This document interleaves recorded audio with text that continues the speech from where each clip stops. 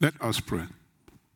Our precious Father, I want to thank you for the privilege we have tonight to gather, to study your word, to listen to your word. We trust you that by your Spirit you will teach us, for you sent him to guide us into all truth.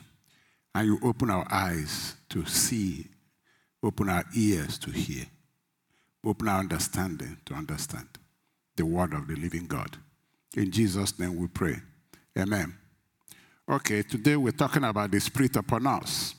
We started this last week, and then our text is Acts chapter 1, verse 8. But you shall receive power after that the Holy Ghost is come upon you, and you shall be witnesses unto me, both in Jerusalem and in Judea and in Samaria and unto the utmost part of the earth. You shall receive power. That's the underlying thing here. After the Holy Spirit is come upon you. In Luke 24:49, our Lord Jesus affirms it again. And behold, I send the promise of my Father upon you, but tarry ye in the city of Jerusalem until you be endued with power from on high. The purpose is to be endued with power from on high. So, it's important for us to understand why this thing happened and to be able to let God use it to fulfill the purpose for which the power was given to us. We said last week that God uses the overflow of the Spirit he gave us to do his work, to bless people, because God wants us to be full all the time. God wants us to be not leaking. We are vessels. If we are vessels, we can't be leaking vessels. Nobody uses leaking vessels to pour oil or put food. Nobody does that. God doesn't do that. So we cannot be leaking. We have to be full all the time. And the overflow is what God uses. We showed it last week that even our Lord Jesus Christ is from his fullness that God was giving us the benefits of grace. Acts chapter 6 verse 5. And the saying pleased the whole multitude, and they chose Stephen, a man full of faith. See what I mean? Full of faith and of the Holy Ghost. God wants us to be full, vessels that are full of faith, full of life, full of the Holy Spirit, full of grace, so that in the overflow is what God now uses to bless others. Now, the believer, apart from having received authority, when he came to Christ, he received delegated authority to deal with the kingdom of darkness. We find that in Luke chapter 10, verse 19. Look, I have given you authority over all the power of the enemy, and you can walk among snakes and scorpions and crush them. Nothing will injure you. Having received that as a Christian, we have delegated authority to use the name of Jesus to deal with the powers of the enemy. All of us. Now, at the baptism of the Holy Spirit, we now receive not just authority, we receive power. Jesus gave us authority when he was living this earth. Given to you power, authority. Authority is delegated authority. He gave us the authority that his name has to use through his name. But now, at the baptism of the Holy Spirit, we received power. We received power. I want you to see what happened here. He gave us his name to use, his name. The authority in his name, the Christian can use to deal with the enemy. But at the baptism of the Holy Spirit, we receive the power of the kingdom. We receive the power of the kingdom. And now we have received the power. The enemy is not even a match for us. He's not a match at all for the Christian, who is now overflowing with the power of the Spirit of God.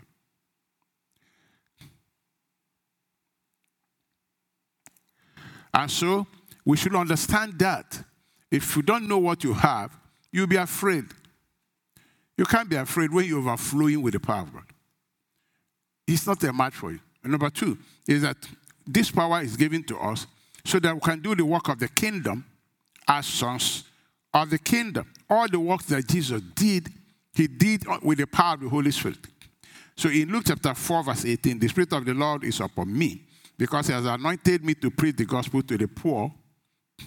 He has sent me to heal the brokenhearted, to preach deliverance to the captives, and recovering of sight to the blind, to set at liberty them that are bruised, to preach the acceptable year of the Lord. So this Spirit upon Jesus is the same Spirit upon us, and is the same thing we're supposed to do. Jesus said, the works I did, you can do. And you do much more because you are many now. You are many now.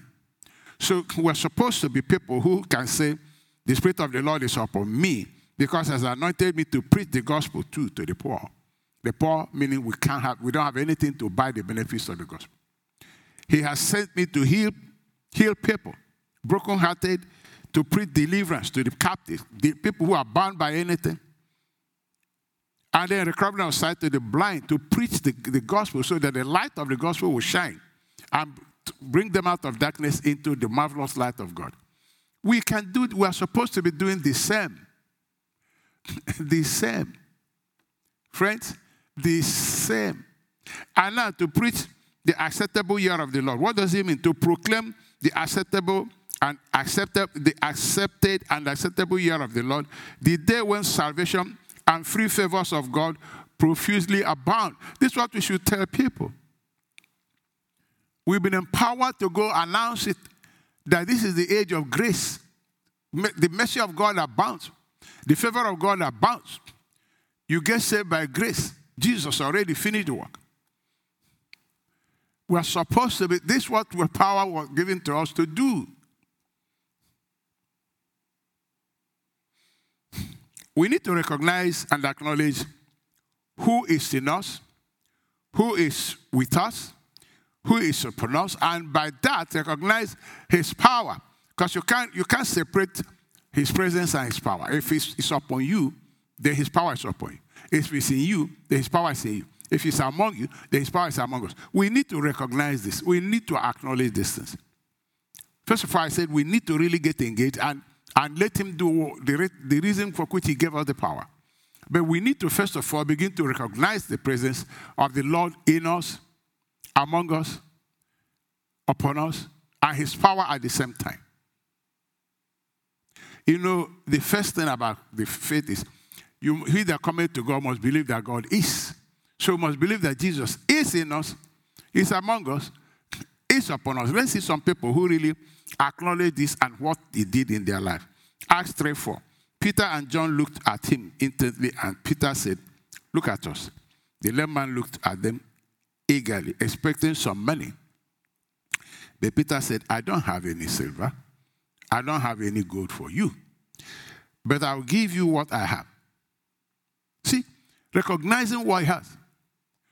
When you are confronted with demonic powers, confronted with challenges, do you recognize what you have? Do you recognize who is in you? Do you recognize who is upon you? Do you recognize the power that worketh in you? Because it makes a world of difference. If you know that what you have can resolve your challenge, there can't be fear.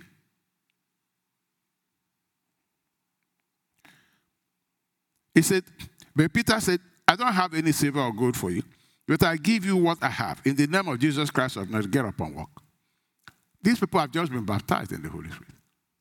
They have received the power. He knows I have the authority. He knows I also have the power. So the kingdom of God has equipped us adequately. He knows we have the authority to use the name of Jesus. And Peter knows that also has received the power to do the same things he saw Jesus do, to set people free, to bring healing. He knew. Friends, the word of God is not given to us to play church with. It is truth, absolute truth, that we need to walk, we need to act upon, so that the reality of it begins to manifest. If you don't act on it, it won't manifest. Psalm 23:4. Yea, though I walk through the valley of the shadow of death, I will fear no evil. Why? For thou art with me. I mean, this man says, you are with me, so why should I fear? You are greater than anything. You see the difference it makes.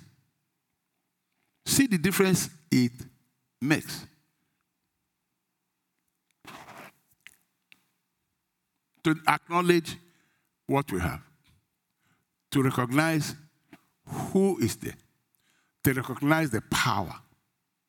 The power. The power. Now, if you go around looking for power here and there, what happened to the one you have? Maybe you didn't really receive. Maybe your own wasn't real. Every Christian baptized in the Holy Spirit, genuine baptism, has received power. Peter said, I know what I have. This is Peter that denied Jesus before. He said, no, I know what I have now. Rise up and walk. We are sent to deliver the captives. We are sent to heal brokenhearted. You've been sitting here a long time. Get up and go.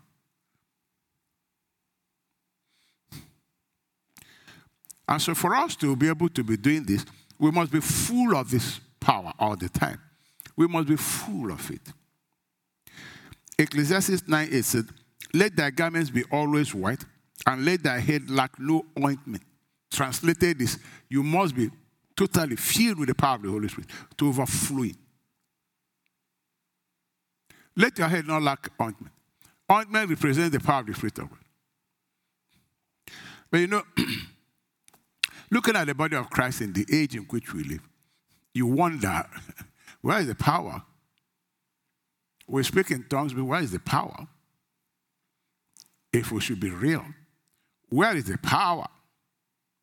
Isn't that the reason that people baptized in the Holy Spirit are flying all over the place looking for power?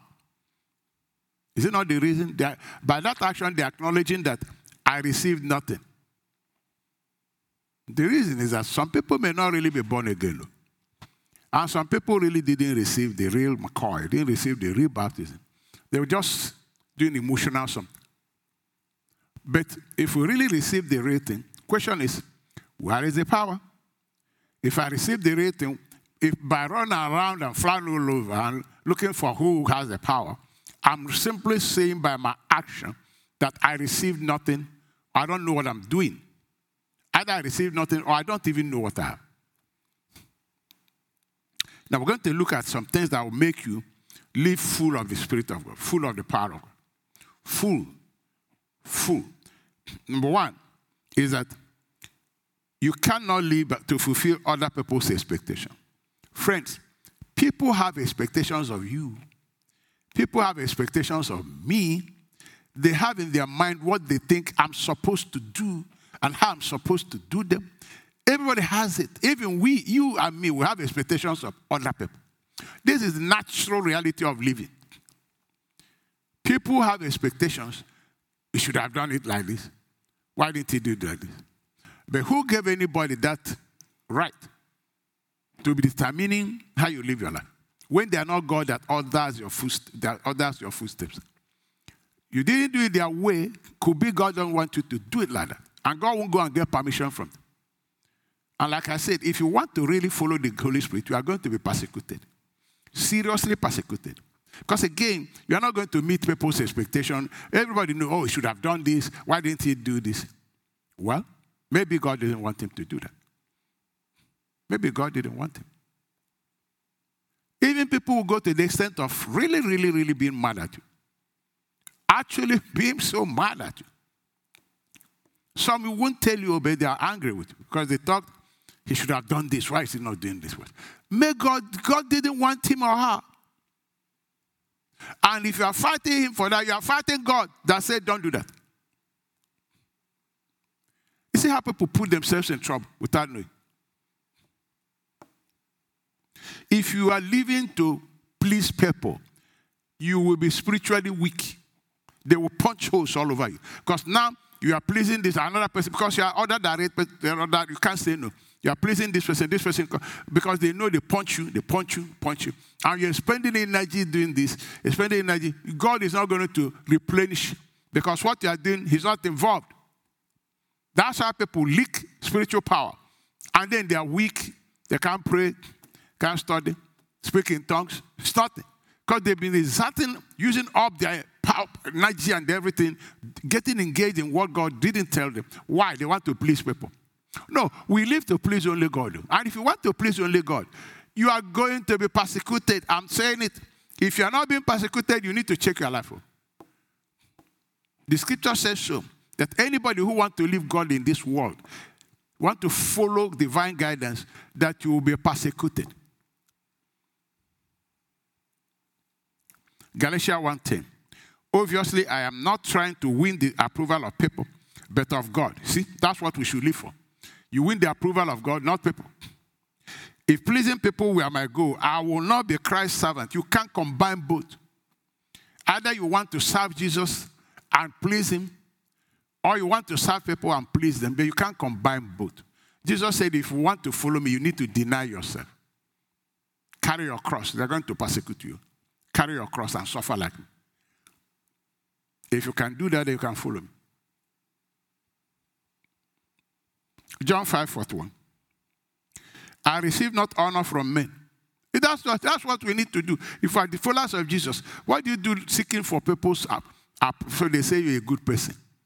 After they say you're a good person, but God does not recognize you like that, whose judgment is more important? Is it the people or God? We like people to praise us. We like people to say, this pastor is such a nice man. So now you can't say no now because you want to be a nice man and a nice man. Did you read the Bible? God said, whatever is so praised by among men is abomination to me. Because that person is already violating God because he wants to be a nice man. A nice man. And he says, so they praise all the false prophets. Nice man, a nice man. It's not bad that people acknowledge you and that you are nice. It's wonderful. But that shouldn't be what motivates your living. That shouldn't be what motivates what you do. That shouldn't catch your eye. The only thing catches your eye, does God want me to do this? What people praise you, don't praise you, will never be what motivates your actions. The steps of a good man must be ordered by the Lord. And it's only the Lord who is the shepherd.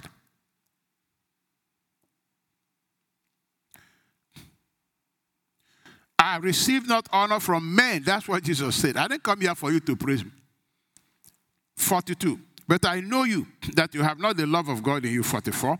How can you believe, which receive honor one of another, and seek not the honor that comes from God alone? Alone. Alone. There's honor from God alone. That's what you and I should seek. Divine approval. Paul said, what does it matter for you to be judging me? He said, let's leave this things. When the Lord comes now, he will know who is who. He said, and you two comparing yourself with each other, he said, you are not wise at all. Let me say it again. Be very, very careful about praise of men. Very, very careful. It's so tempting to live for it. Very, very tempting to live for it too. And if they don't give it to you, you get angry. You really you get angry. Because that's why you live. You're not living for the glory of God, you're living for your own glory. And when it's not offered you, you get off, you get mad. You know, these things define also. They really define us. So if you're living for the honor of people, you're going to leak power because you're going to do things that God did not ask you to do. Look at our Lord Jesus Christ in Luke chapter 12:30. And one of the company said unto him, Master, speak to my brother that he divide the inheritance with me. And he said unto him, Man, who made me a judge or a divider over you? Remember, Jesus preached, blessed are the peacemakers. Oh, now this opportunity to be a peacemaker, I say, but who appointed me to that? You can't appoint me to that. God didn't appoint me to that. I seek only honor that comes only from God. Yeah, it's good to go and settle them, but God did not appoint me judge over that. He didn't send me to do that. I'm not going to be involved. As nice, as wonderful it is. Friends, these are the reasons we lack spiritual power. And we get weak. We pray in tongues. There's not. And it's simple to understand. It's like spending your resources on a project God did not ask you to start. He will have no obligation to supply anything for that project. And you will run out very soon. And more is not coming from the source. Friends, I am telling you, if you want to follow Jesus, keep your eye on him. keep your eye on him only. And determine in this your life that you pursue honor that comes from God only. Again, the honor of men is very tempting. Very, very tempting. Very tempting. Another thing that makes us leak power is living in the flesh. Again, pleasing ourselves now. When I'm pleasing myself and living in the flesh, I am not seeking honor that comes from God. I'm seeking to satisfy my own fleshly desires. John 3:30 said, for us to really have fullness of God, he must increase, but I must decrease. The Lord taught me this on Sunday morning. He said, if you want to have fullness of me, you have to empty yourself. You need to decrease. And if you take up all the space, what are you full of yourself? He must increase, but I must decrease. Christians should write it and paste it on their wall, paste it in their bedroom, paste it in their kitchen, paste it everywhere, so that they read it and say, yeah, I got to decrease. I got to decrease so that he will increase. If I don't decrease, he won't increase. Proverbs 3:5 says, trust in the Lord with all thy heart, and lean not unto thy own understanding. In all thy ways acknowledge him, and he shall direct thy path. Be not wise in thy own eyes. Fear the Lord and depart from evil. It shall be health to thy navel and marrow to your bones. See? So when I don't lean unto my own understanding, I am decreasing. So his understanding will guide me. Something the Lord said to me on, I think Wednesday, we were having fellowship. He said to me, he said, you should learn the wisdom of heaven. I forgot how he put it. He said, you should learn the wisdom of heaven. The wisdom of heaven. I think that's where he put it. I said, Lord, wow, wisdom of heaven. He said, yes. He said, my wisdom is not your wisdom, but you should be guided by my wisdom. He said, learn to walk under the wisdom of heaven. I've forgotten exactly how I put it. Learn to walk under the wisdom of heaven, not your own wisdom. So if I decrease, I'm not leaning onto my own wisdom, then his wisdom has peace. Has peace. It has peace until I'm full of it.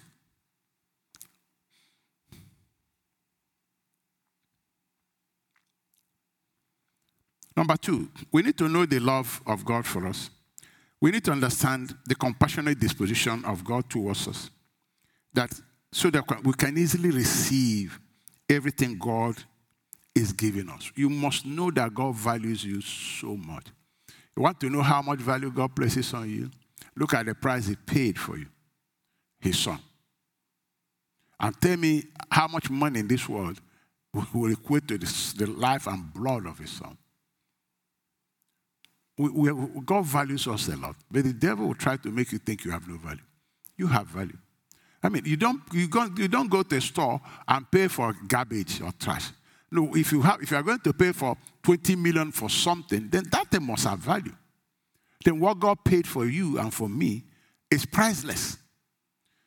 And that should let you know that if you could pay that kind of price on me and on you, then he's yearning to give you everything that's good, that will help you in life. He's yearning.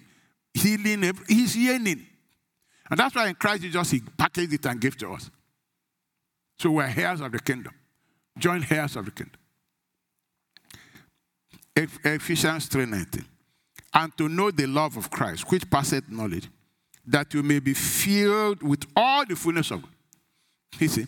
So if you have to know that God really loves you, cares about you, yearns for you. Man, he's a good father. He have you in his mind. He said, but where is he? No, he's been there. If not for him, you've been worse. If not for him, you would have been worse. Maybe even died. If not for him, maybe you would have gone crazy. He's been there. You know what he prevented that would have had. Did you hear our sister give testimony on Sunday? What God prevented, they didn't even, what God prevented that would have wiped them out. And to know the love of Christ, which passeth knowledge, because the Spirit of God reveals it to you, that you might now be filled with all the fullness of God. But if you don't know the love of God, you'll be thinking about God you find it difficult. Your faith you might have faith, but it won't work. Because faith works through love. So you won't be receiving freely what God is giving you, and you'll be suspicious of it, because you think, oh, maybe, or maybe not. Then you need to get involved in the main business of this empowerment, which is to be a witness of the Lord Jesus Christ. Acts 2:4. And they were all filled with the Holy Ghost and began to speak with other tongues as the Spirit gave them utterance. Verse 8. And how hear we every man in our own tongue, wherein we were born? Cretes, Arabians, verse 11. Cretes, Arabians, we do hear them speak in our tongues the wonderful works of God. What do you think they were talking about? They were talking about Jesus. They were talking about the wonderful things God had done in Christ. The wonderful works of God. So the Spirit of God wants to talk about the wonderful works of God. Because that's why He came. He wants to use our mouth to talk about the wonderful works of God.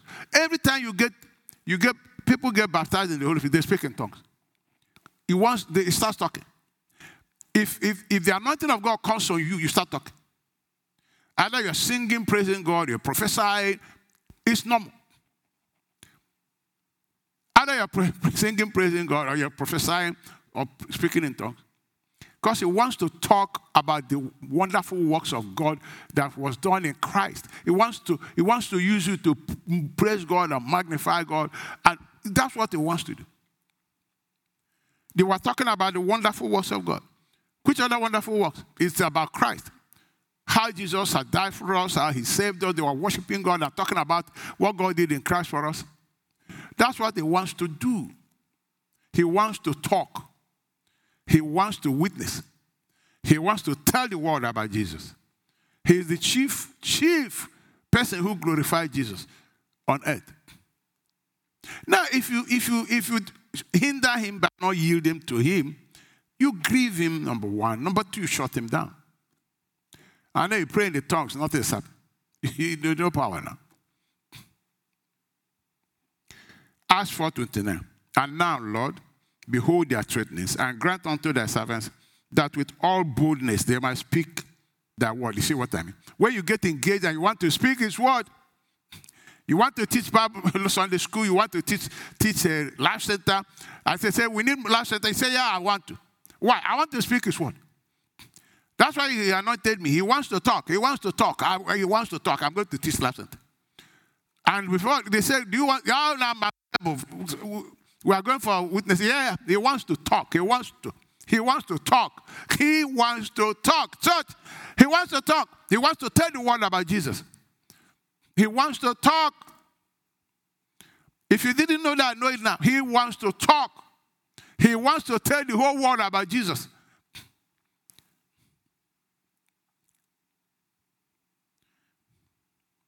If you are ushering opportunity, you say, I want to usher.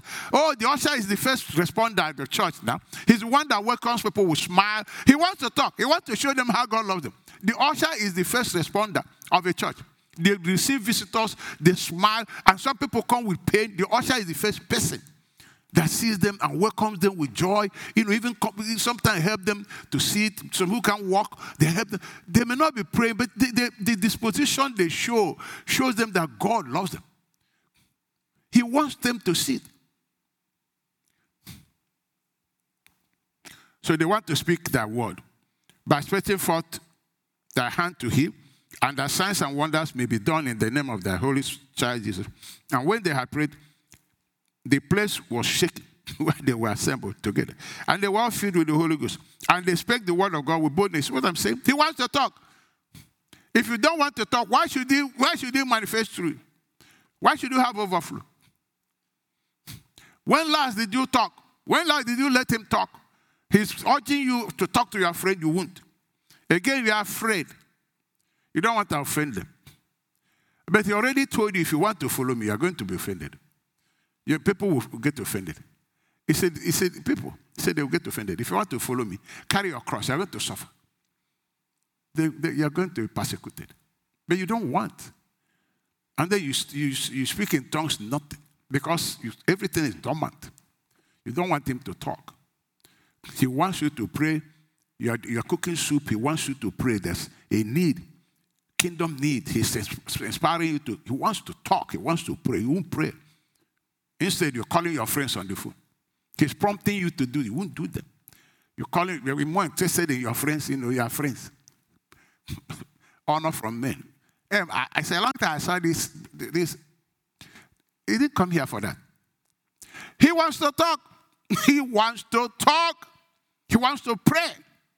He wants to show somebody how God loves him. He wants you to pray for the person. You don't know the person, but you are praying in the spirit. And 6 months, something along the line, you hear the testimony from the person.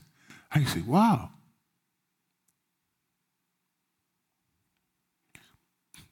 When was the last time you preached the gospel to anybody? But he wants to talk. He wants to. When was the last time you were among Christians, you contributed?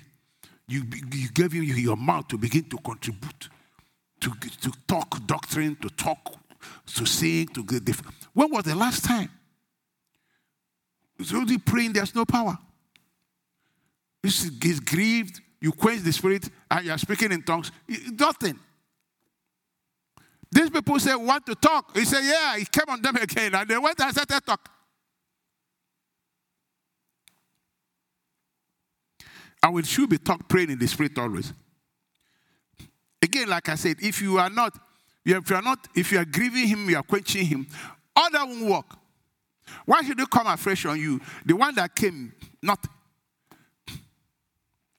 That's what makes it that a lot of people baptized in the Holy Spirit, nothing, no power, absolutely nothing. And all that entering plain, and the same Holy Spirit you have grieved, the same Holy Spirit you have hindered. Is it not the same Holy Spirit you are entering plain looking for? You think when you go to Jakarta, he will change? He won't.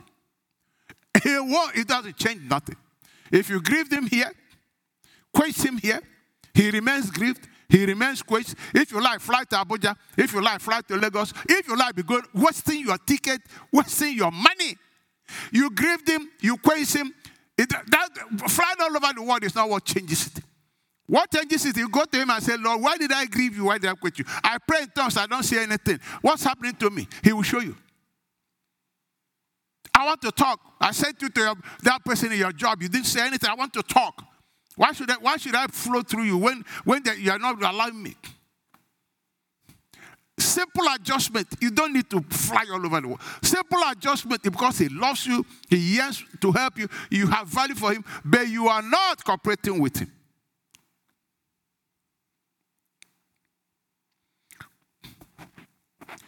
Check what is happening. Speak in tongues, not. Friends, if you understand the baptism of the Holy Spirit and what it does, it's power. It's supernatural power. Jude 20. But you, my delightful loved friends, constantly and progressively build up yourself on the foundation of your most holy faith by praying every moment in the Spirit. Yep. But we do. We do. But where is the power? James 4:3. You ask and do not receive because you ask that you may spend it on your pleasure. Yeah, that's why. We are not thinking of what he wants. He wants to talk. He wants to heal. He wants to deliver people. That's why Jesus said he came upon me so that he can heal people, he can deliver people, he can bring them the light of the word of the truth. The blind, he make them see. That's what he wants to do. If you let him do it now, he'll give you more overflow. But no, it's for I live for my pleasure. I live for my pleasure. Where did we read it in the Bible? That following Jesus won't cost you anything. First of all, it costs you your whole life to start with. Your whole life to start with. There's no question. It's not 1/4 or half. We just said you have to decrease your whole life. You gave it to him. Now, isn't that what we say? Have you given your life to Christ? Yeah, bro. I gave it 15 years ago. He doesn't know what it means. He didn't give nothing. He has it in full control. He's the one in charge of his life. Totally in control. Okay, today let's study about the things of the Holy Spirit. We're going to start talking about the manifestations of the Holy Spirit. We call it the manifestations of the Holy Spirit, or the acts of the Holy Spirit, what it does. God wants us to know about the things of the Holy Spirit, what it does, so that we can cooperate with him, again, to use us to do what he wants to do. 1 Corinthians 12, verse 1. Now, concerning spiritual gifts, brethren, I will not have you ignorant. Now, King James called it concerning spiritual gifts, but I went as far as 100 and something years back to look at those translations, and I found that what he was talking about is not really spiritual gifts as such. He said concerning the things of the Spirit. Because if you read it, you find that it's not just talking about spiritual gifts. It started to talk about offices of the church too. So it's not just the spiritual offices of the church. So many ways that God he manifests in calling, appointing people to offices. How you use these Christians to do this and do this. So that the Young's Literal Translation translated it like this: 1 Corinthians 12:1. And concerning spiritual things, that's a better translation. Concerning spiritual things, brethren, I do not wish you to be ignorant. Concerning, because it's not just spiritual gifts. Again, there are other manifestations of the Holy Spirit that those scriptures teach. The manifestation of the Holy Spirit is 9, but it's going further to teach other things. So it's concerning the things of the Holy Spirit, the things the Holy Spirit does. That takes care of everything. They say, everything. But now, before we talk about the things of the Holy Spirit, I want to warn us. Because we are naturally excited about supernatural things. Very easy. And people very easily, very, very easily, without even thinking twice, attribute everything supernatural to God.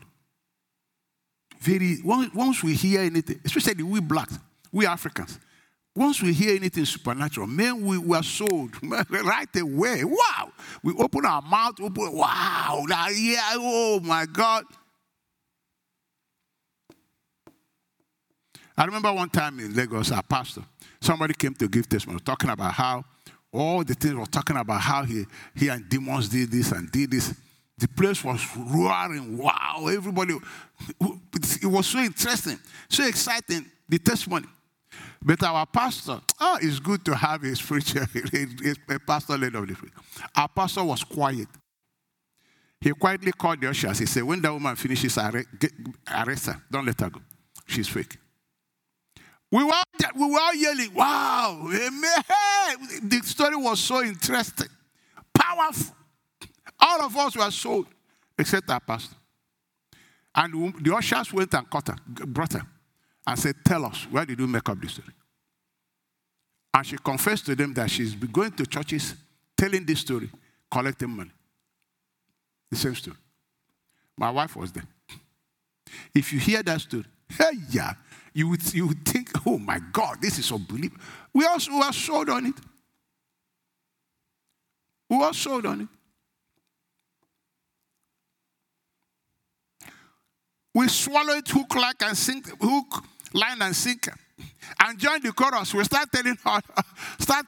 Now, did you hear? What did you hear? Man. You know, the scripture says that that's what baby Christians do. Baby Christians don't judge anything. They do the same thing kids do. Natural kids don't judge much. They get excited by colors and they get carried away. Spiritual babies do exactly the same. I'm telling you. But this is what the scripture teaches us. 2 Thessalonians 2 now. The reason we're talking about this is because we're going to study the supernatural acts of the Holy Spirit. So that you know the genuine and the fake. 2 Thessalonians 2 now. Even him whose coming is after the working of Satan with all power and signs and lying wonders. Working of Satan with all power and signs and lying wonders, and with all deceivableness of unrighteousness in them that perish, because they receive not the love of the truth, that they might be saved. These people are gullible. They have no interest in pursuing the truth at all. There are people who have no interest in pursuing the truth. All they want is power. They want to what? Why is it happening? Papa. They don't want to know the truth. Who is Christ? They have no interest whatsoever. In their paradigm, it's not important. What's important is power. Such people, the Bible says, are going to be deceived very easily. They receive not the love of the truth. He said that's why they be deceived. That they might be saved from all this deceit. To love the truth is your heart, is after it. The truth is your treasure, you're studying. They don't want that. They want quick action, power.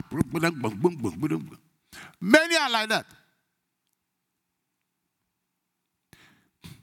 2 Corinthians 11:40. And no marvel, for Satan himself is transformed into an angel of light. See what the Bible is telling us?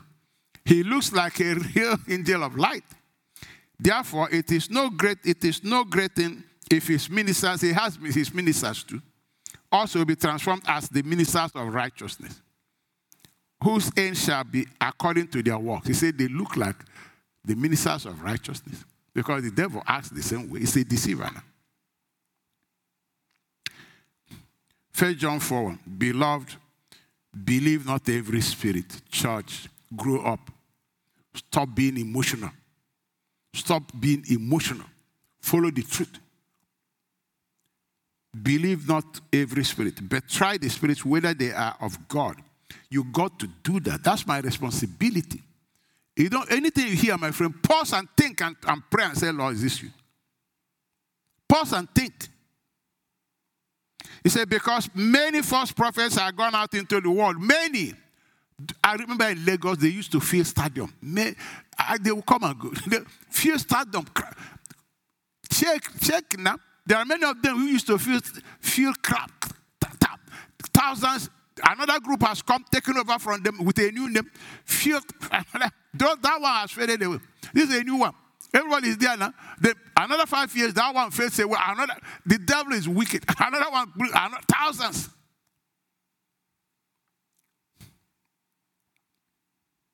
Beloved, believe not every spirit, but try the spirits whether they are of God, because many false prophets are gone out into the world. 1 Corinthians 2:15. But he that is spiritual judgeth all things. Only spiritual people judge things. Baby Christians are body ruled. They are ruled by emotion, excitement. They don't judge nothing. Now, in knowing the purpose of the baptism of the Holy Spirit, the purpose of the acts of the Holy Spirit, you can now know the fake one from the real one. Because the fake one will run cross-purpose with the purpose of the Holy Spirit. Because they cannot be in agreement. The fake one, the purpose of the fake one is always contrary to this. What the scripture reveals is the purpose of the real one. So let's look at them now. Number one purpose of this acts of the Holy Spirit is to glorify Jesus. That's why he came. That's why he said, I want to talk about him. I want to glorify him. Jesus said he came to glorify me. John 16:14. He shall glorify me. In everything the Holy Spirit does, he glorified Jesus. He shall glorify me.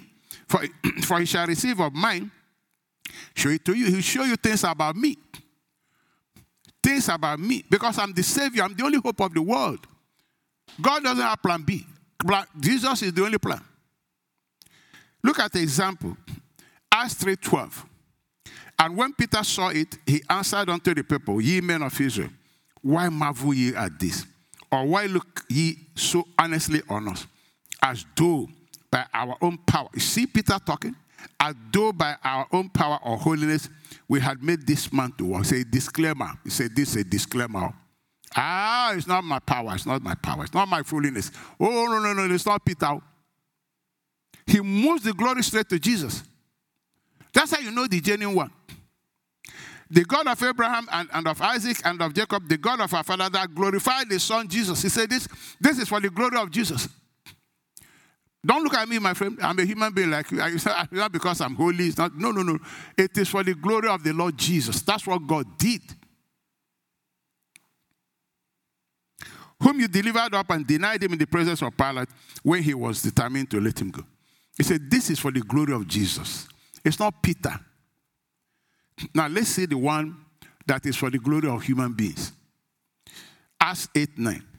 But there was a certain man called Simon, which before time in the same city used sorcery. He used sorcery and bewitched the people of Samaria, giving out that he himself was some great one. You see, when it is not to glorify Jesus, you hear names popping up and people are saying he is the great one. He is the power of God. He is the power of God. Go to him. He is the power of God. They're not talking about Jesus. They're talking about the man. Go to him. He's the power of God. He's the power of God.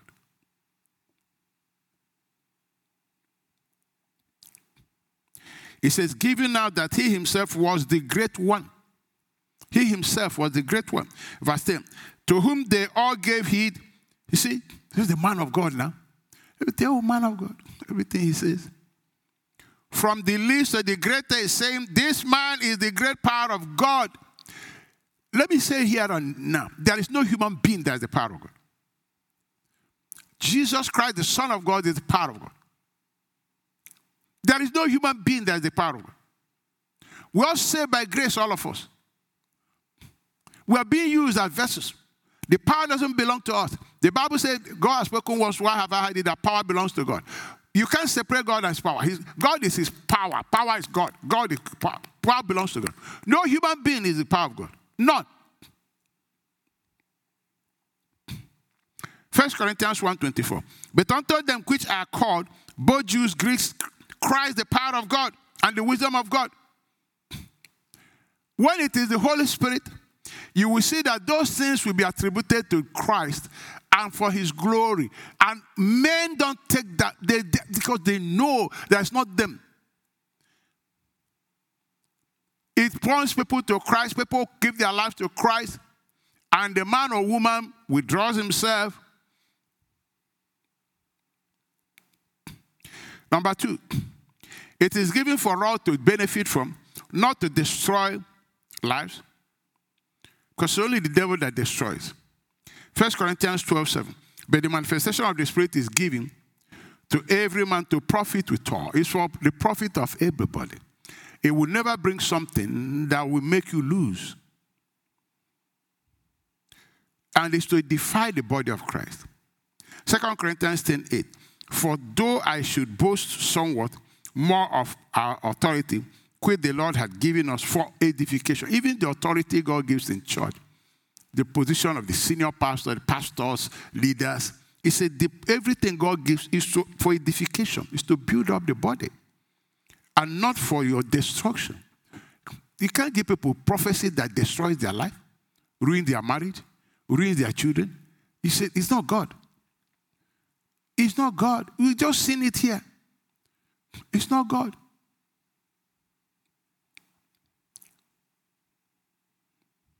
First Corinthians 14:12. Even so, for as much as you are zealous for spiritual gifts, seek that you may excel to the edifying of the church.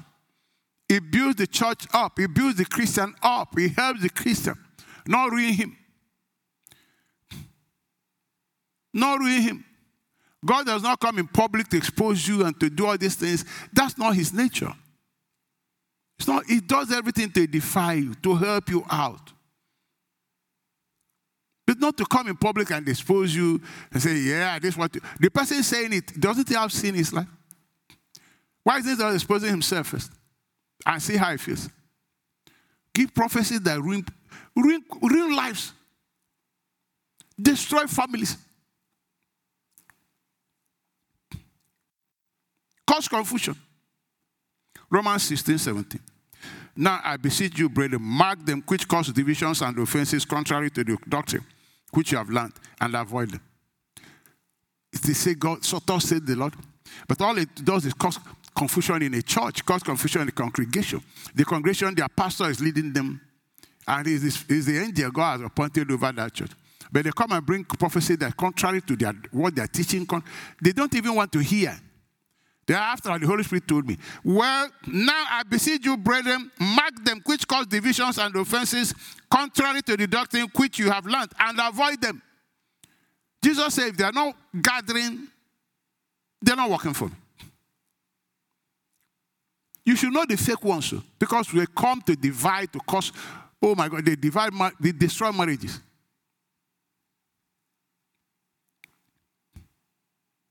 Verse 18, for they that are such serve not our Lord Jesus Christ. They don't serve Jesus, but their own belly, and by good words and fair speeches deceive the hearts of the simple. Again, the simple mind. I remember when I got married to my wife, one so-called prophet came and told my wife that I'm like this, I did this. Everything was telling my wife. So-called prophet. Because then I was going to one prayer house. Fake. I was my friend. And most of the things he said, lies. Laying foundation to ruin my marriage at the beginning. At the beginning.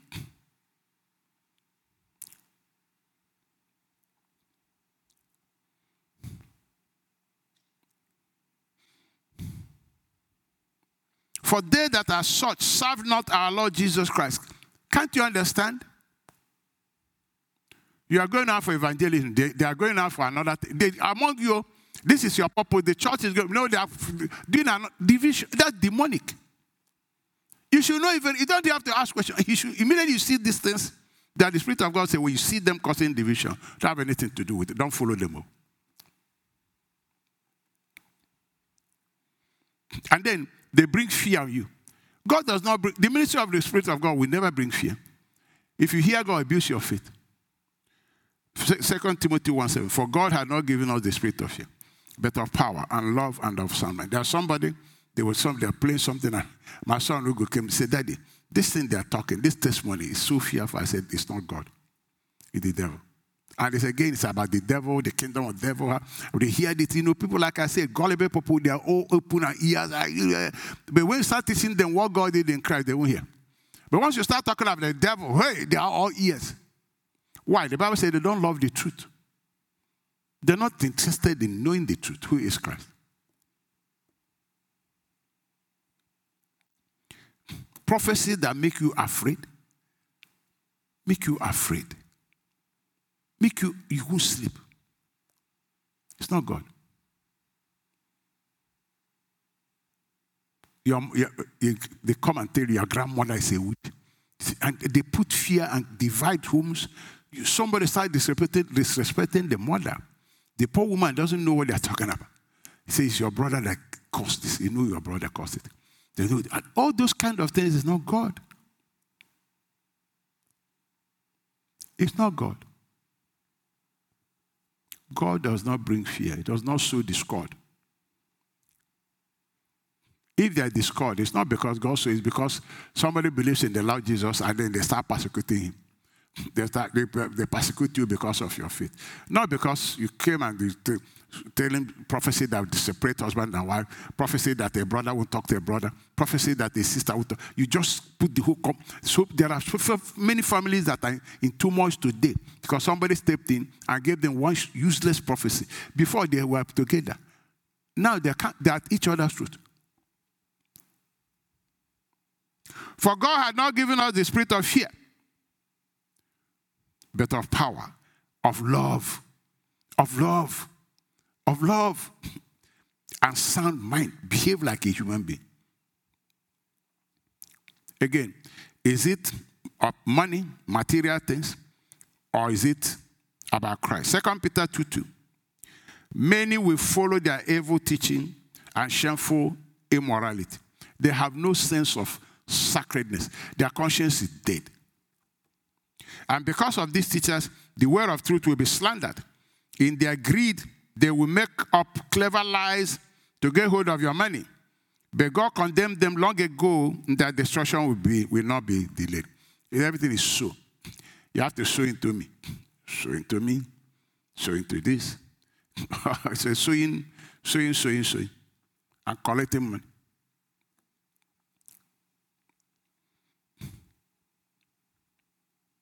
And normally you find a lot of immorality in those things. Immorality in those things. 2 Peter 2:2.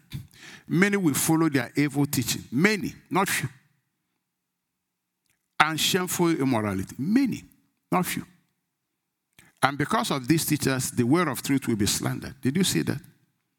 In their greed, they will make up clever lies to get hold of your money. Matthew 7:17. A good tree produces good fruit, and a bad tree produces bad fruit. A good tree can't produce any bad fruit. The bad tree can't produce good fruit. So every tree that does not produce good fruit is chopped down and thrown into the fire. Yes, just as you can identify a tree by its fruit, so you can identify people by their actions, by the life they live. We are not hidden from people. No matter how I want to hide my life, everybody here knows me. That they don't tell you doesn't mean they don't know you. He said you can identify people by their lives now.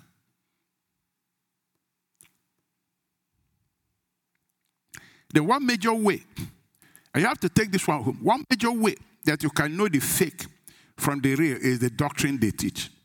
Don't go away from this one. The doctrine is key. And I'll tell you why. If the doctrine is not biblical, then that miracle can't be the Holy Spirit. Because the Holy Spirit can only confirm the word of God. If that is not doctrine of God, it's not the word of God, then that miracle is not the Holy Spirit. He can't confirm the lies of Satan. It has to be Satan confirming his own word. That's why doctrine is important. Don't look at all those. No. I want to know what you're teaching. I want to know what to believe. Because that will tell me if this thing I'm seeing is the Holy Spirit or not. 1 Timothy 4:16. Take heed unto thyself and unto the doctrine. Take heed unto thyself and unto the doctrine. Every Christian must hear this. Friends, check out the doctrine. Oh, check out the doctrine. If you don't, you wreck your life, wreck your faith, destroy your life, end up where you didn't plan. Paul said to Timothy, 1 Timothy 4:16, take heed unto thyself now and unto the doctrine. Be careful about the doctrine. Why? Continue in them, for in doing this, thou shalt both save thyself, otherwise you finish you. They wreck your faith. Save thyself and them that hear ye. So if you want to save yourself, Timothy, check out the doctrine. Don't join because crowd is there. Check out the doctrine, Timothy.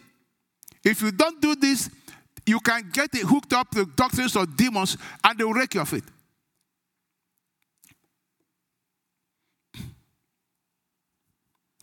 First Timothy 4:1 tells you why he's telling him this.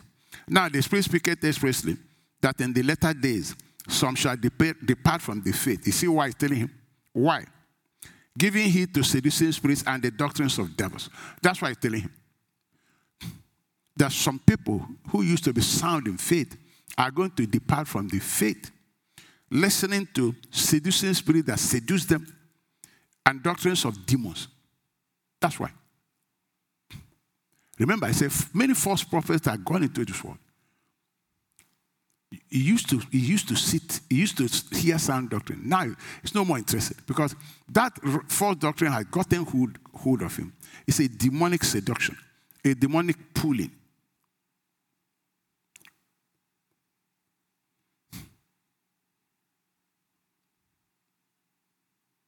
You join. They didn't check the doctrine because they told you there's miracle. Hey, you sign up. It's seduction. You sign up. You didn't care the doctrine. But the Holy Spirit said, hey, my friends, take it unto the doctrine so you don't destroy yourself. So you don't ruin your life. Oh, no, you won't do that. Again, baby Christians don't judge any. Okay, because you are not interested in knowing the truth. Bible studies you don't listen to. Sunday school you're not interested. You don't want to know the truth now. So because you don't want to know the truth, you will be deceived very quickly. Very, very quickly. Truth doctrine focuses on Christ Jesus, who is the living word, and in whom the plan of God is consummated for the salvation of mankind. The truth doctrine focuses on Christ Jesus. Nothing else. Romans 1:16, for I am not ashamed of this good news about Christ. The gospel is about Christ. The gospel is about Jesus. It is the power of God at work, saving everyone who believes it.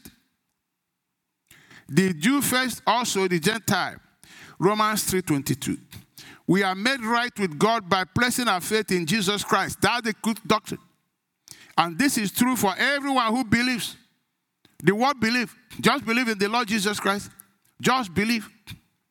No matter who we are. 23. For everyone has sinned. We all fall short of God's glorious standard. Yet, God with undeserved kindness declares that we are righteous. He did this through Christ Jesus when he freed us from the penalty of our sins. Through Christ Jesus. The true gospel tells you what God did for you in Christ Jesus. Colossians 2:1. I want you to know how much I have agonized for you and for the church in Laodicea and for many other believers who have never met me personally. Why are you agonizing? I want them to be encouraged and to knit together by strong ties of love. Then I want them to have complete confidence that they understand God's mysterious plan, which is Christ himself. The true doctrine teaches you that Christ is the only plan for your life. In him lie hidden all the treasures of wisdom and knowledge. I am telling you this so no one will deceive you with well-crafted arguments.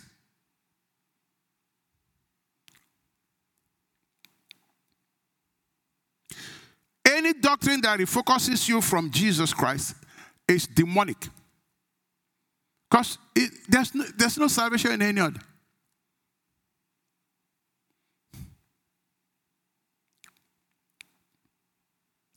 He's the object of our faith, the foundation of our faith, the chief cornerstone of every doctrine that is of the Holy Spirit. He is the focus of every doctrine that's of the Holy Spirit. John 1:45. Philip findeth Nathanael and said unto him, we have found him, of whom Moses in the law and the prophet did write, Jesus Christ, the son of Joseph. So we have found him. Moses wrote about him. The prophet wrote about him. He's the subject of the Bible. We found him. John 5:53. Search the scriptures, for in them you think you have eternal life, and they are they which testify of me. So the scriptures talk about me. Why? In me is consummated the plan of God for your life. And you will not come to me that you might have life. You won't come. You think it's by any other way you have life. No, I give life. Ephesians 2:20. And are built upon the foundation of the apostles and prophets, Jesus Christ himself being the chief cornerstone. Without him, the building is crashing. Any doctrine that preaches salvation by works of man and not by grace alone is demonic. It's not God. There is no salvation in any other. Nothing, any other, including you, including me, including your system, your church. No salvation in any other. You can't find salvation in me, in you. Anybody that's presenting you as part of that salvation is lying. He's saying there's salvation in Christ and you know it's a lie. There's no salvation in any other. None. You can't find it anywhere else. Only in Christ. Galatians 1:6. I marvel that you are turned away so soon from him who called you in the grace of Christ. In the grace of Christ. In the unmerited blessing that God gave us in Christ. The grace of Christ. Grace of Christ.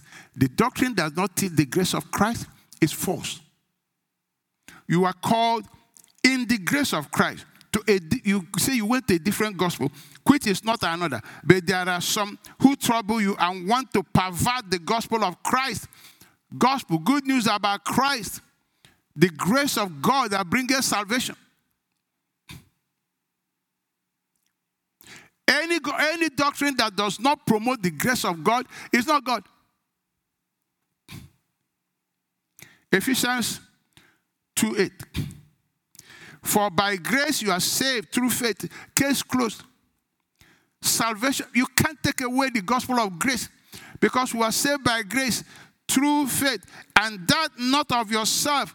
Any doctrine that makes salvation combination of Jesus and you is demonic. It's not of yourselves. There's nothing you do. No, zero. All this going around telling people do this and waste of time. The people you are telling to do this are dead in sin and trespasses. They need life to come alive. They need Christ to come alive. What are they going to do to have life? Life already is offered. Jesus already died and said it's finished. I provided them life. All they need to do is to, once you believe in him, you are quickened. You are quickened. Everyone that calls upon the name of the Lord is saved. Life comes. That when somebody has life, he has awareness. That's why you can begin to teach the person about what it means to be a Christian. Titus 3:4. But after that, the kindness and love of God, our Savior, towards man appeared, not by works of righteousness which we have done. Let me repeat it. Anything presenting the works of righteousness which you have done as what will make God save you is demonic.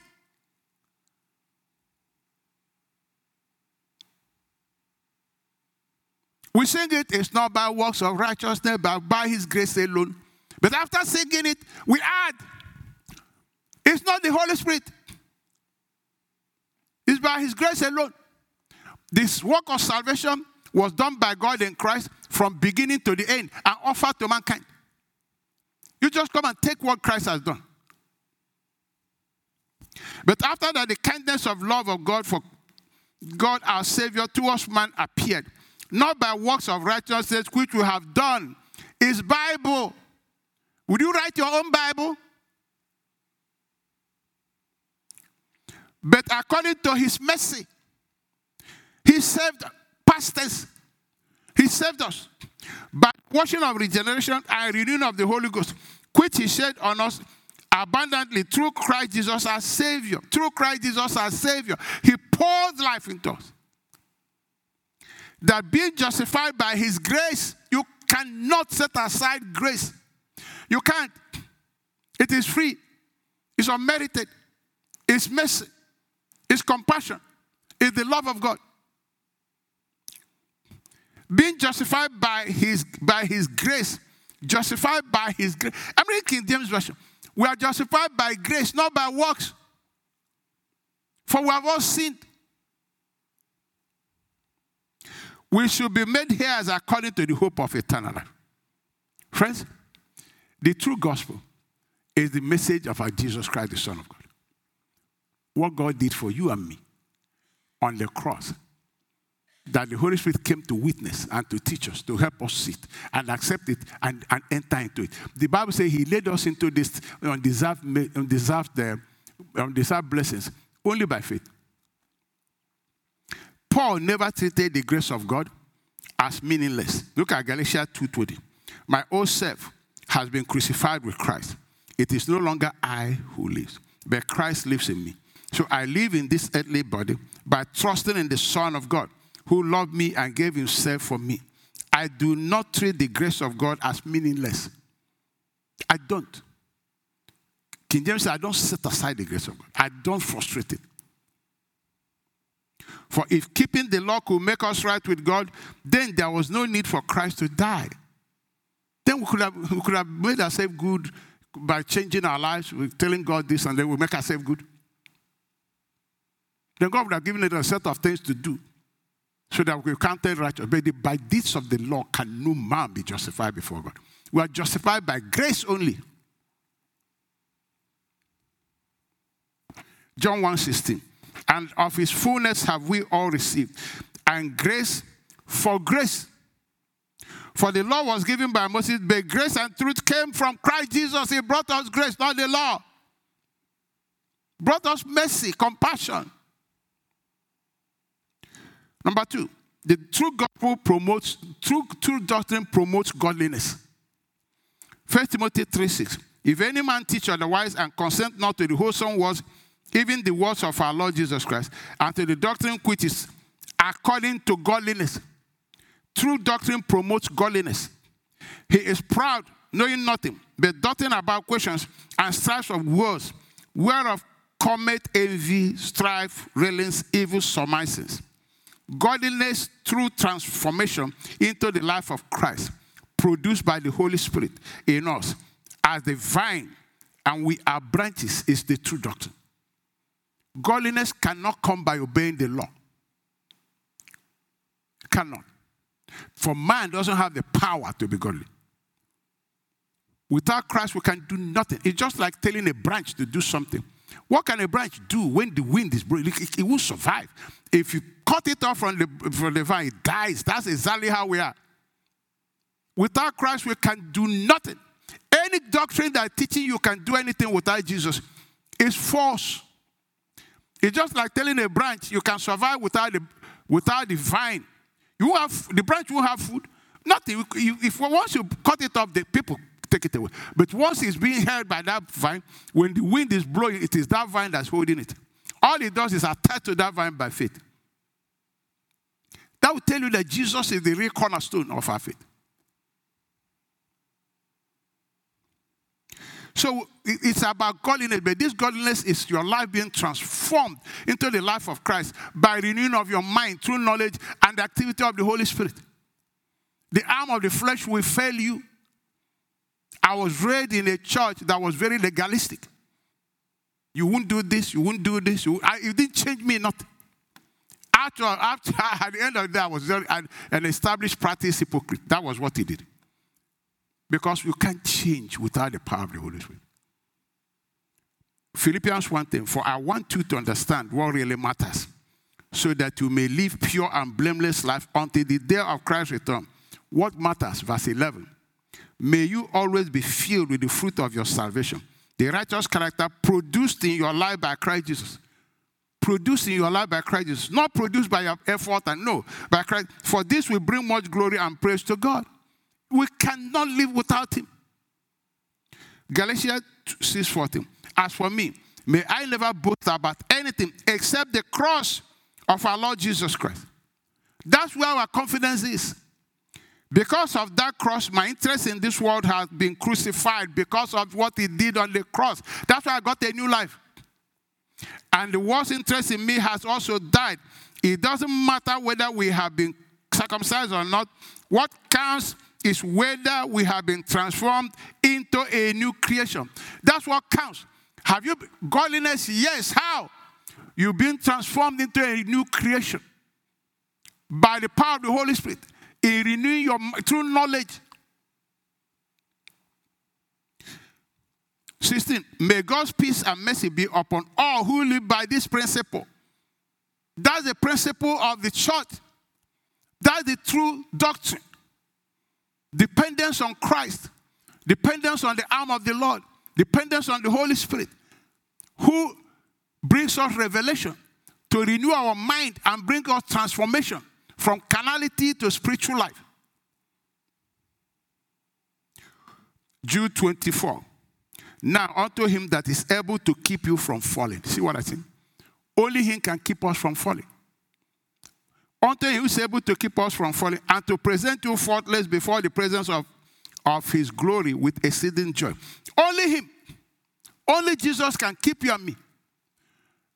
He is the cornerstone of our lives. If you remove him, we fall apart. Anybody telling you can do anything apart from Christ is deceiving you.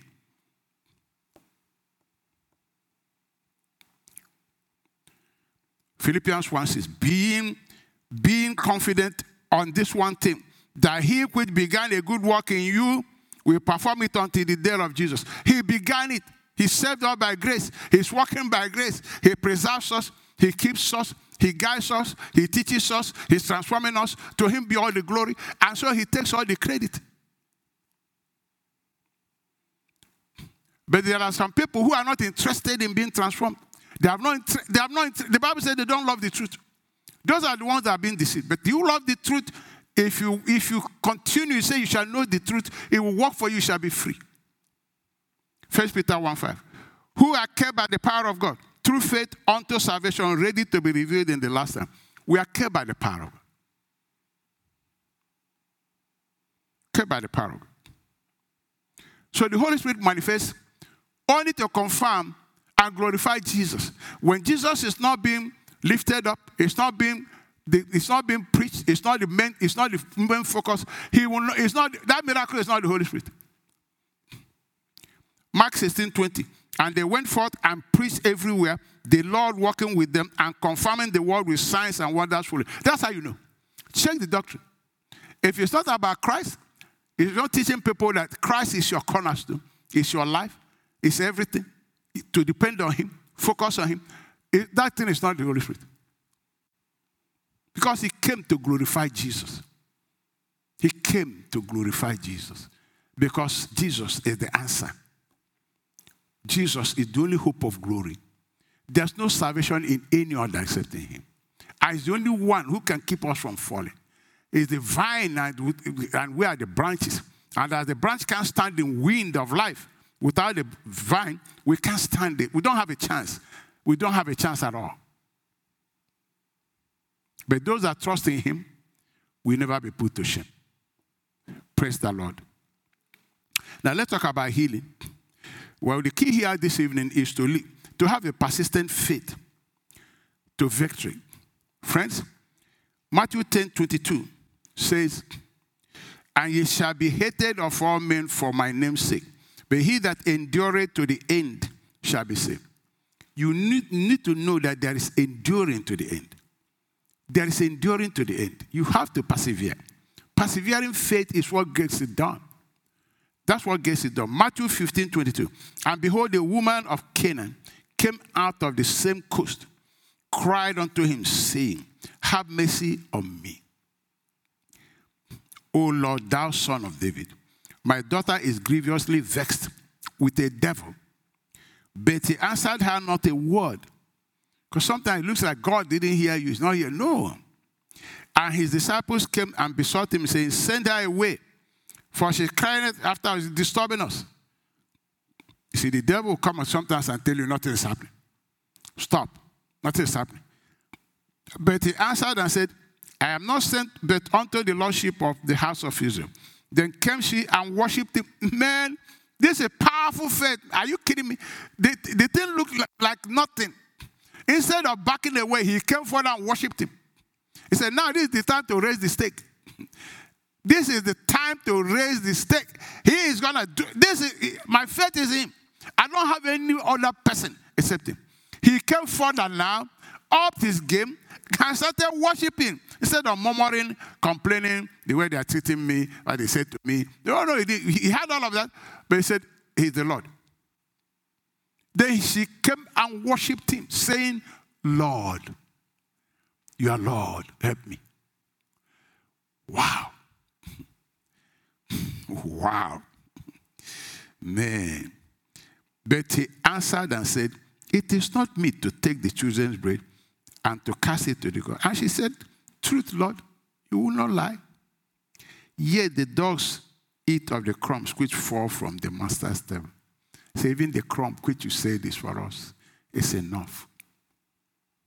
Then Jesus answered and said unto her, O woman, great is thy faith. You persevered. Be it unto thee even as thou wilt. And her daughter was made whole from that very hour. Supposing she said, I've been trying this and it don't work. The daughter will get worse. Will get worse. But she kept pressing. She worshipped. She came closer. Say, you are the Lord. You are the Lord. You are the Lord. Man, powerful. Mark 10:47. And when he heard that it was Jesus of Nazareth, he began to cry out, saying, Jesus, thou son of David, have mercy on me. And many charged him that he should hold his peace. But he cried the more a great deal. Say, this one went further and worshipped. This one, he started crying. They said stop. He said stop, meaning what? No. He cried the more. A great deal, not small. This, thou son of David, have mercy on me. And Jesus stood still. What made him stand still? This man's persistence. That woman's persistence.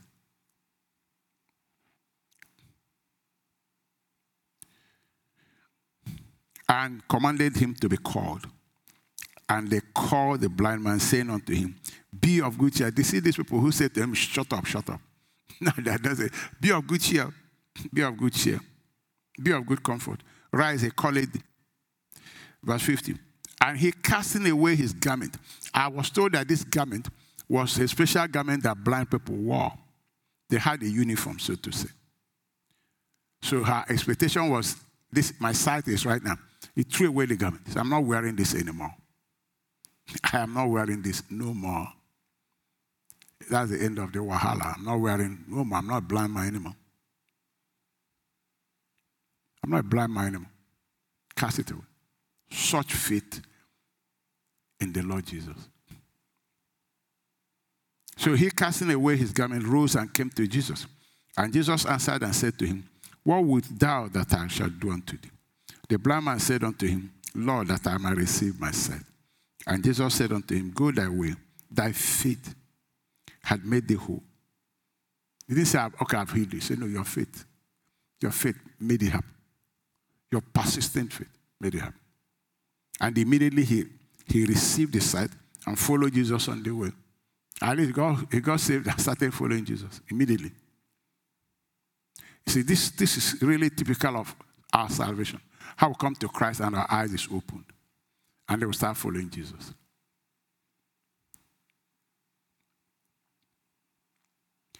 Our faith is tested to see how genuine it is.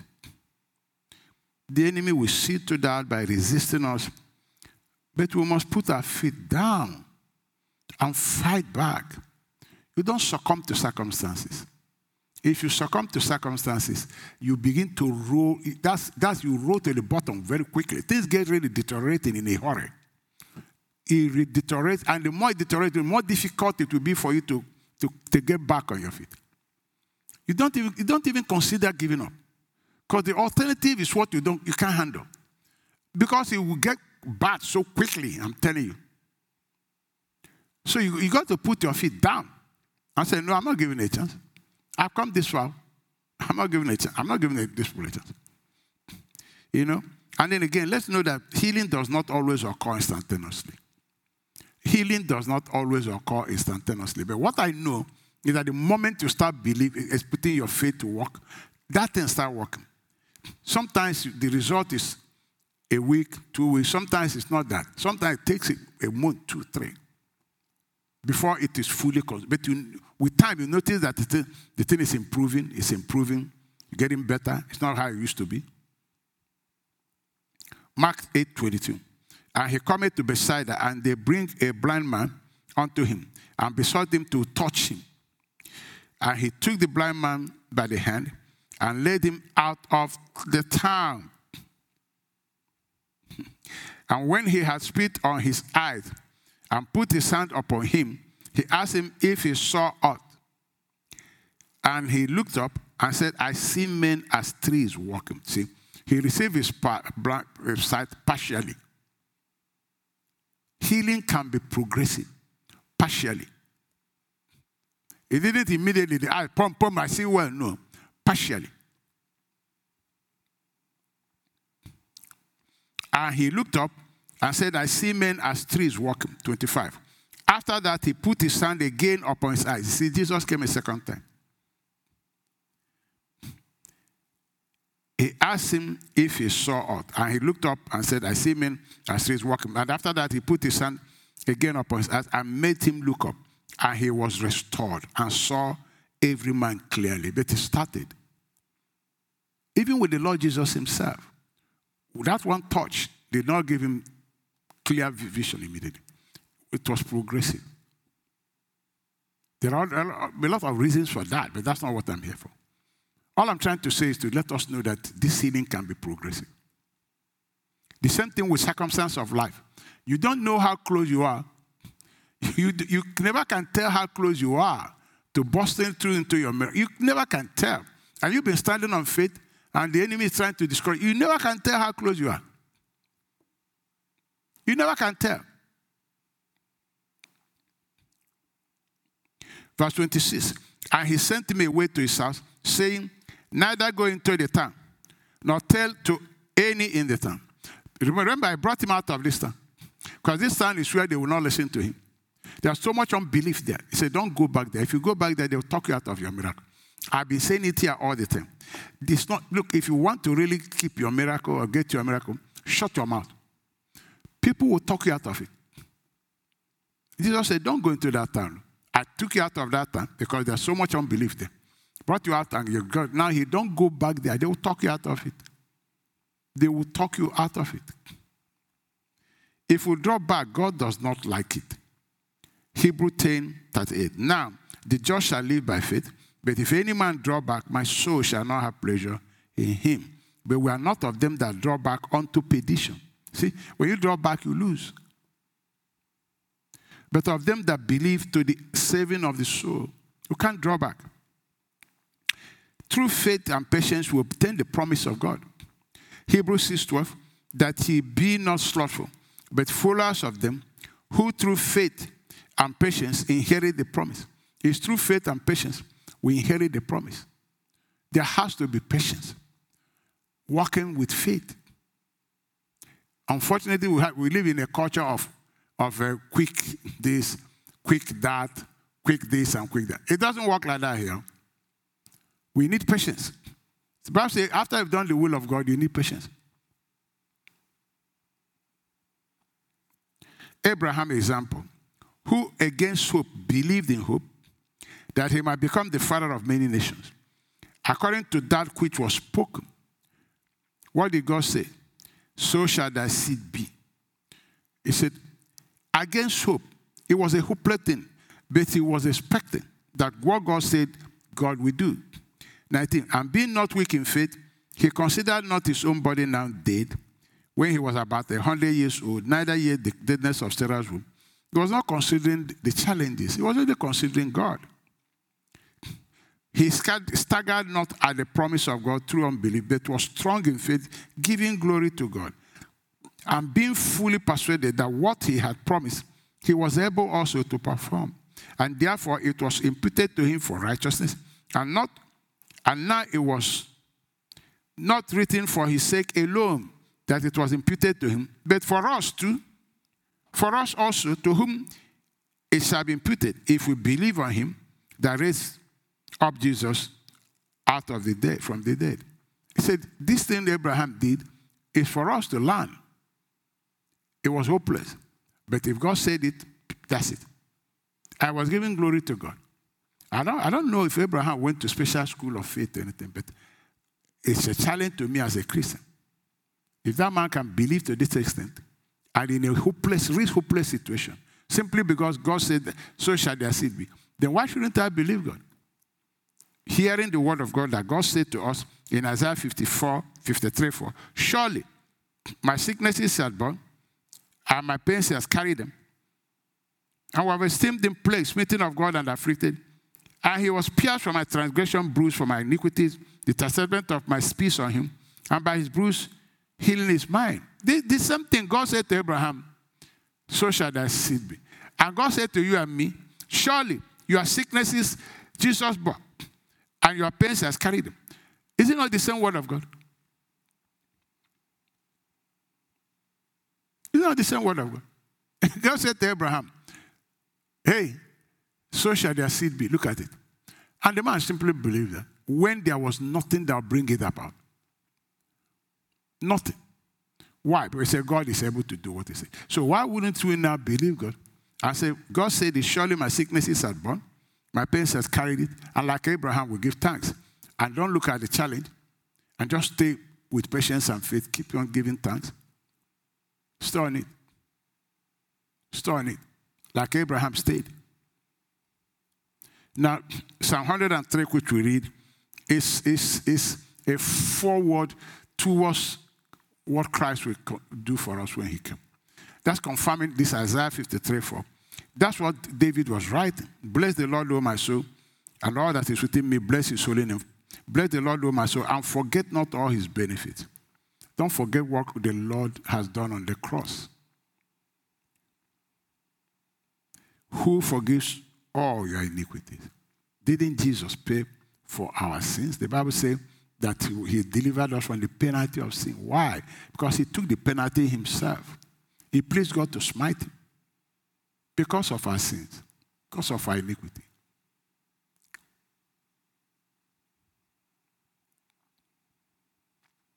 Who forgives all your iniquity? Who heals all your diseases? Not some. How? That's exactly what he said in Isaiah 54, 3:4. Surely my sicknesses had borne, my pain has carried them. I was so blessed by a young man, one of these RG people, giving testimony yesterday how she stood on this scripture and got healed. He said, I didn't have to ask God to heal me. All I did was to thank him. As Abraham did. Abraham said, well, God said it. Give him glory every day. He didn't have to go to God and say, Lord, remember, you are faithful, or remember. No. If God said it, God is faithful, God is faithful, God can't lie. The man just trusted God. I was giving thanks. I mean, his situation was worse than the one we are all facing. This young man said, I just believe God, just gave God thanks. And the thing left. I said, I was so excited. You know, when you experience the word of God work for you, your joy, Jesus said, I tell you this so that your joy will be full. That's exactly what Jesus is saying. So that when you experience it, your joy will be full. She had fullness of joy. And that encouraged me a lot. That tells me that people are hearing this word. People are hearing this word.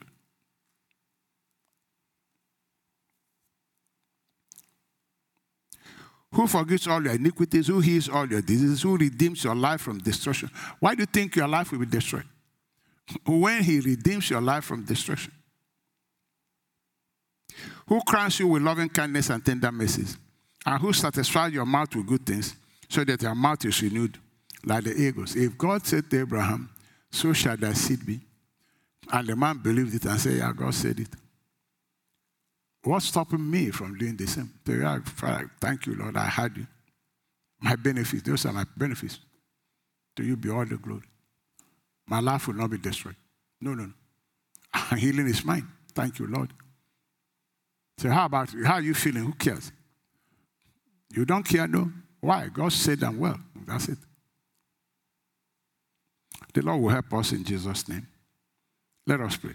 Precious Father, we just want to thank you again for the word which you gave us, what you taught us, you are preparing us because you are going to teach us the manifestations of the Holy Spirit. So we don't be deceived by the things that attract people, by the supernatural things.